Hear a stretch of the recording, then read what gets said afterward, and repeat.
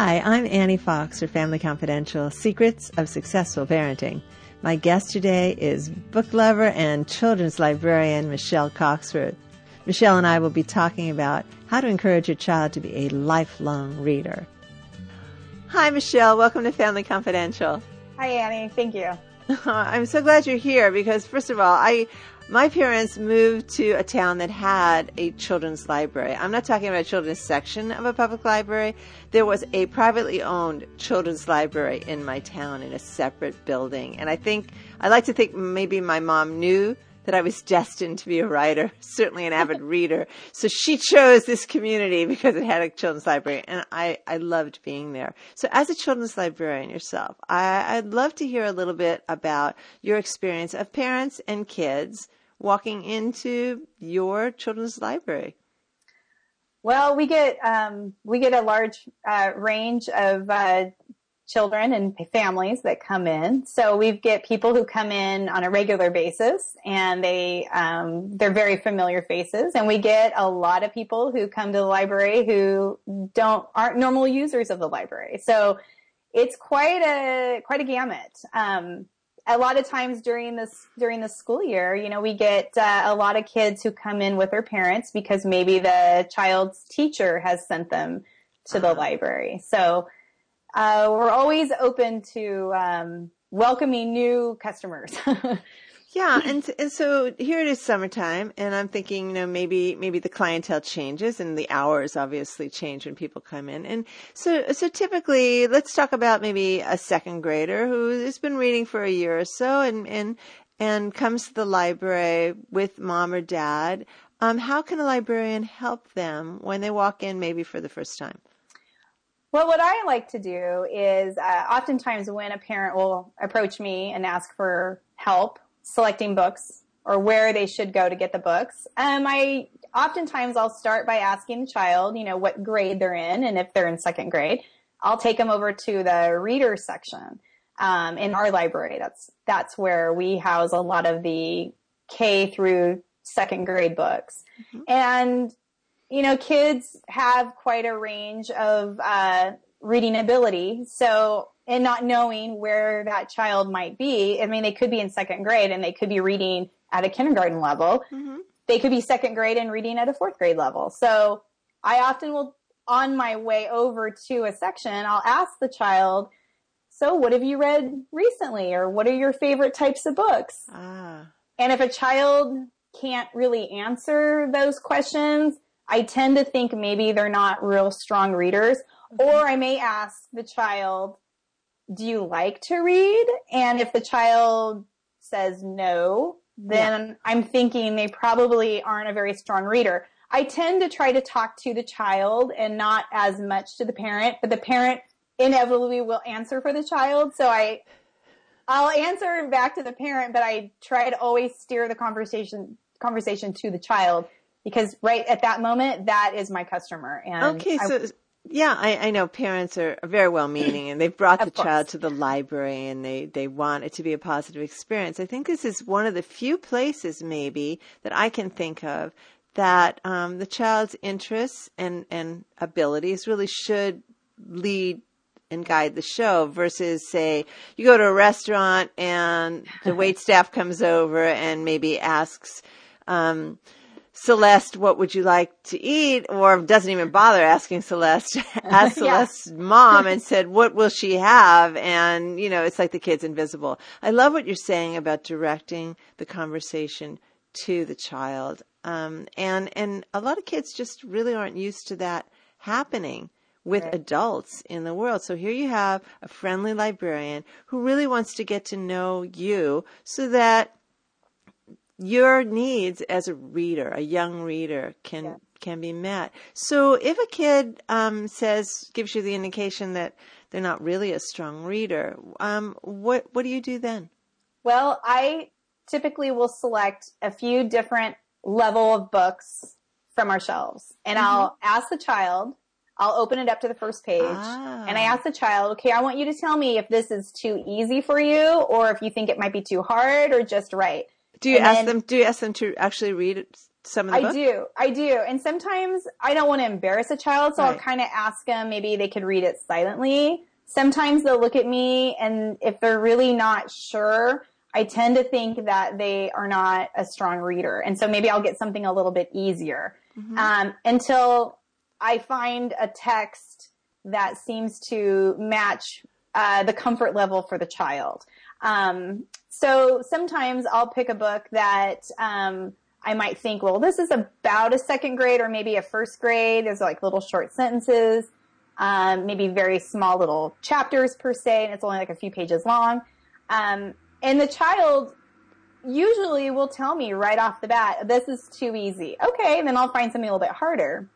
But if a child's really stumbling and they don't really understand, or they just kind of look at me with a blank face, I tend to even go even lower and then explain to the parent what it is I'm doing, because I'm also trying to teach the parent how to help choose appropriate text and books for their child. Got it. So, how about a parent who tries to intervene at this point and says, "Oh, you know that word." Oh, that happens quite a bit. So it sounds like you're almost kind of asking the kid to do a test drive, as you would, in a car dealership. Absolutely. So what happens if mom starts saying, "Oh, you know that word, sound it out," and it becomes a reading lesson? What do you do then? I tend to kind of take a little bit of a step back, because I don't want it to turn into that type of interaction with the child. That's and that's really not my job. And then what I do is I tend to select more books, I think, that would really appeal to the child and be appropriate for the child to read. And then I'll explain to mom, well, we do have these other types of books, and I might show him something that's a little bit easier, or maybe show him something that's a tad bit harder, and then say, you're welcome to check all these out and read with your child. I always stress that, because if a child is stumbling over words, then at least they have a parent that should be able to be there and help them sound out the word. Yeah.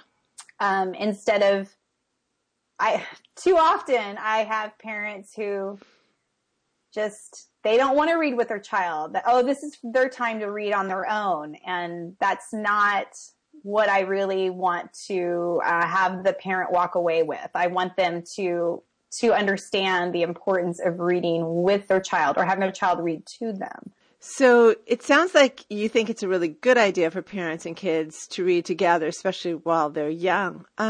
Why is that important? Well, I think one reason it's important is it's really good for the child's self-esteem. They're going to read aloud to their parent, and their parent is there to give, feedback, hopefully positive. Yeah. Good job. Yeah. I mean, it's important. And, I think it's really important for the child. Then if the child has trouble with words, you have a supportive parent who can help them through it, whether it's sounding it out or helping them break apart the word, or even explaining what the text means. I think a lot of reading comprehension, this is the key. When you have a parent maybe stop a child in the middle of a story and then say, okay, what just happened here? Can you explain what just happened here? That parent, knowingly or not, is teaching the child reading comprehension. And that is super, super key. Yeah. So what I hear you saying is that it needs to be really safe for the child to say, I don't know what that word means. Absolutely. And, it reminds me, my mom was an avid reader, and she taught me to read when I was 3.5. And, I'm very grateful for that. But I always felt that it wasn't quite safe for me to say, what does that word mean? She would say, you don't know what that word means? And the message being like, better not ask those kind of questions again. So I think the idea of being a safe, encouraging parent, lots of praise, and you should be able to maybe read cues in your child's face, or even to understand, I get a sense there's a little confusion here, so I can ask, tell me what that word means. Do you know what that word means? Like that, Right. in a really encouraging way. So parent as teacher, reading coach, without a heavy hand, it sounds Absolutely. Absolutely. Yeah. And another thing, what I always try to remind parents as well is this K through second grade period is so crucial, and that but it also doesn't necessarily mean that, okay, now the child can start to read text on their own, then we're done reading to that child.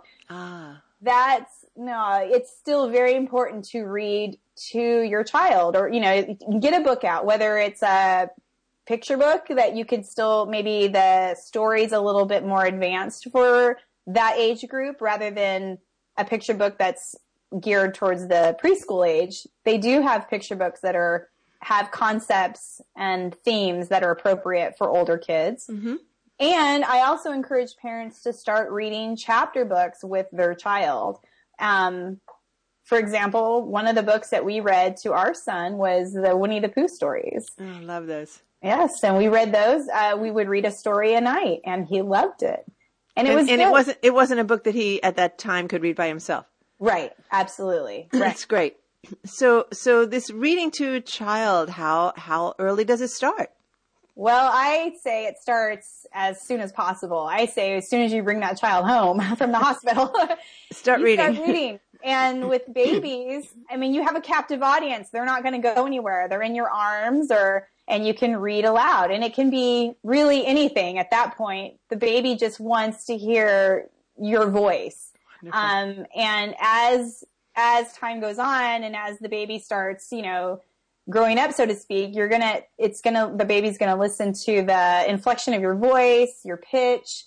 And then once, probably in a few months old, they're gonna start being able to, see pictures better, whether it's black and white, or then you start adding some color. There's a lot of really, really fabulous board books out there for even the littlest of the kids. So you use the term board books. Yes. Those are the ones with the really thick pages that the kids can chew on? Yes. Because babies at that point, they're very oral, and they learn a lot of times they learn by putting things in their mouth. And if you can, at that age, they're not going to necessarily start understanding the word part, but they're going to understand that this is a book, and that you read from, in this direction, and this is how you turn the pages, mm-hmm. and this is how you hold a book. And that's really where it all begins. It's really interesting, because those board books, they're for chubby little hands, and you can turn the pages, you can carry them around, you can chew on them if you want. I've also seen books that go in the bathtub that are plastic books. I love this idea of book as toy, yes, as companion that you can carry around with you. It's just a perfect way to indoctrinate, if you will, in a positive way, that books are things that we have with us, that give us pleasure, that open worlds to us, that stimulate our imagination. Well, you hit it on the head with saying that books are like toys. If every family were to treat books like, and have them available to their children as they have their toys available to their children, then that's perfect. You could carry them in the car, carry it in your diaper bag, or in your backpack, or wherever you're going to have your child. Take a couple books with you. And it's having them available as often as you would have the toys is really key. Yeah, that's great. Okay, so now I'm thinking, I love books. I love the physicality of books. I always have. Now we're going to segue into this high-tech world where people are more and more using readers of different kinds. And so print is coming through in a digital form. How do you feel one versus another? I understand reading is reading, but and I don't want to prejudice your question by leading the witness. But I'm curious how you feel about young kids and the physicality of books versus digital, or doesn't it matter? Well, that's a really good question, and one that I'm still learning a lot myself as a professional. I think I think that there's a big debate, I think, going on right now with how young is too young, and I think that I think it's important to start with the little ones to have the physicality of the book. And then as they start getting a little bit older, maybe start hitting preschool or 4 years old or so forth, then maybe start introducing some of the digital book and have it with the parent. I think that a lot of times, and what I see at the library is parents come in to use a computer and they hand their child their phone or a reader, and then just have the kid is sitting there playing games on the reader and not having any interaction with the parent. Yeah.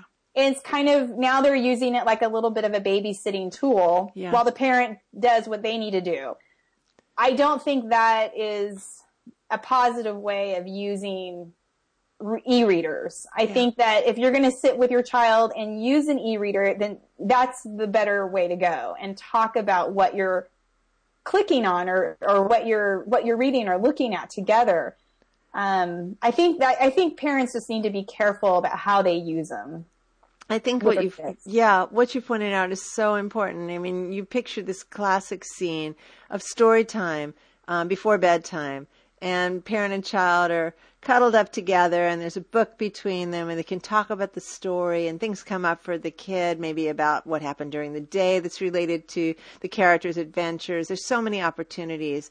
And all of that, and you've got the physical closeness, and all of that really is lost if you just give a child a tablet consistently, give a child a tablet and say, read yourself a story, or click this read to me button and someone else will read you a story, but there's no opportunity for that interaction. So I'm really glad to hear you encouraging parents, if they're going to use a digital kind of format to deliver stories to their kids, to be there with the kid. Yeah, really good stuff. I think that's just key. That's just really, really important to keep that in mind. Yeah, keep it in mind. It's a really great tip. So now I'm going to ask you, it's summertime. Before we wrap up, I'm a big proponent of story time. We have always read out loud. My husband and I still read out loud to each other at times. And our kids grew up to be not only avid readers, but both of them are writers. So I think there's something to be said about a love of books and reading, and you can't start too young, and that interaction's really special. So there is no cutoff date for it either. But now that it's summertime, I'd love for this, since we're talking about K through second grade, some really great books that parents and kids might enjoy together on a summer night. It stays lighter longer, and kids are maybe not saying, hey, it's not bedtime yet, it's not dark yet. Some stories that parents and kids could read together. Have some tips? Sure. I have, when it comes to kids reading on their own to their parents, I think one of my favorite books, or series of books for children, are the Elephant and Piggy books by Mo Willems. I don't know those. I'm going to write this down. These are fabulous. And what I love about them is they really help children read with expression. There's a lot of questions and exclamation points. And when you first read with your child and you read these books with them, then you can talk about, well, why do I use this type of voice when I'm reading, this exclamation point? Because he's very excited. Oh, good. And I've actually read these books to when I've done class visits at the library for kindergarten and first grade. And a lot of times the parents or the teachers aren't really familiar with these books. So those are one that I think are really, really key. And it's fun then to have your child read those to you at night. And they're short, and so you can read several of them, in one sitting. But if go ahead. No, I was going to say, I love concrete recommendations, and I love having kids pay attention to details like punctuation. Yeah. So there's a reason that what's on the page is there, and to make it dramatic and fun, great. Yeah, they're fabulous. They're very, very fun. And another type of a reader that I think is really fun to read together for the younger, maybe kindergarten first, is Kevin Henkes has a new series of books about Penny, a mouse, and one of them is penning her marble. And what I thought was really an excellent story, because it deals with a period of development at that age where Penny takes a liking to, she finds a marble, but it's not her marble. And so it's one of those like, well, did you steal it, or are you borrowing it? And it's a really, really good lesson, because I think sometimes, your child is going to find themselves in a situation similar to what Penny found herself in. And those are really, really good books too. And I'm a huge Kevin Hickes fan. So that's an easy sell. How about for 3rd through 5th grade? Well, there's some really good books that are out there, like chapter books. I know my son really loves the Magic Tree House books, and those have been around for a long time, and they're great stories and fun stories that you could read either a chapter a night, or you could read a chapter and maybe have your child read a chapter, and that's always fun to kind of taking turns. Absolutely. Like so those are really fun. Wonderful. There's another book that I really like that I read with my son, cause he just finished 2nd grade, and it's, The Year of Billy Miller, which is also a Kevin Hickes book. And it's about a boy in 2nd grade, and who has a younger sibling. So that was really interesting. And the parts of the story were divided up, with his relationship with other characters, like his teacher, his mother, his father, and the sibling. So it was a really good book, and I thought it had really good little lessons in it. So that was a fun one to share. Good. These are great recommendations, and I really hope that parents who are listening heed the call to maybe a less scheduled kind of day here during the summer, when your kids are not having to deal with homework and there are no lunches to pack maybe for the next day. And even if your schedule involves daycare during the day, maybe on weekends, when things are just a little less crowded and stressed, that you take time to read with your child, or as you say, have your child read to you. It's all good, and it's going to help them in so many different ways in their lives. Michelle, I want to really thank you for taking time to spend with us and sharing some of the librarian's view of what it's like for parents and kids to walk in, because most people don't really see the library maybe as the resource that it is for reluctant readers and for kids of all ages. So I really appreciate the work that you do. I want to thank you very much. Oh, thank you very much for having me. I'm Annie Fox for Family Confidential. To learn more about my work with tweens, teens, and parents, visit anniefox.com, where you can check out my book, Teaching Kids to Be Good People, Progressive Parenting for the 21st Century. And tune in next week when my guest will be Dr. Elizabeth J. Mayer. Dr. Mayer is the author of Supporting Transgender and Gender Creative Youth. She and I will be discussing back-to-school bullying prevention tips. Until next time, happy parenting.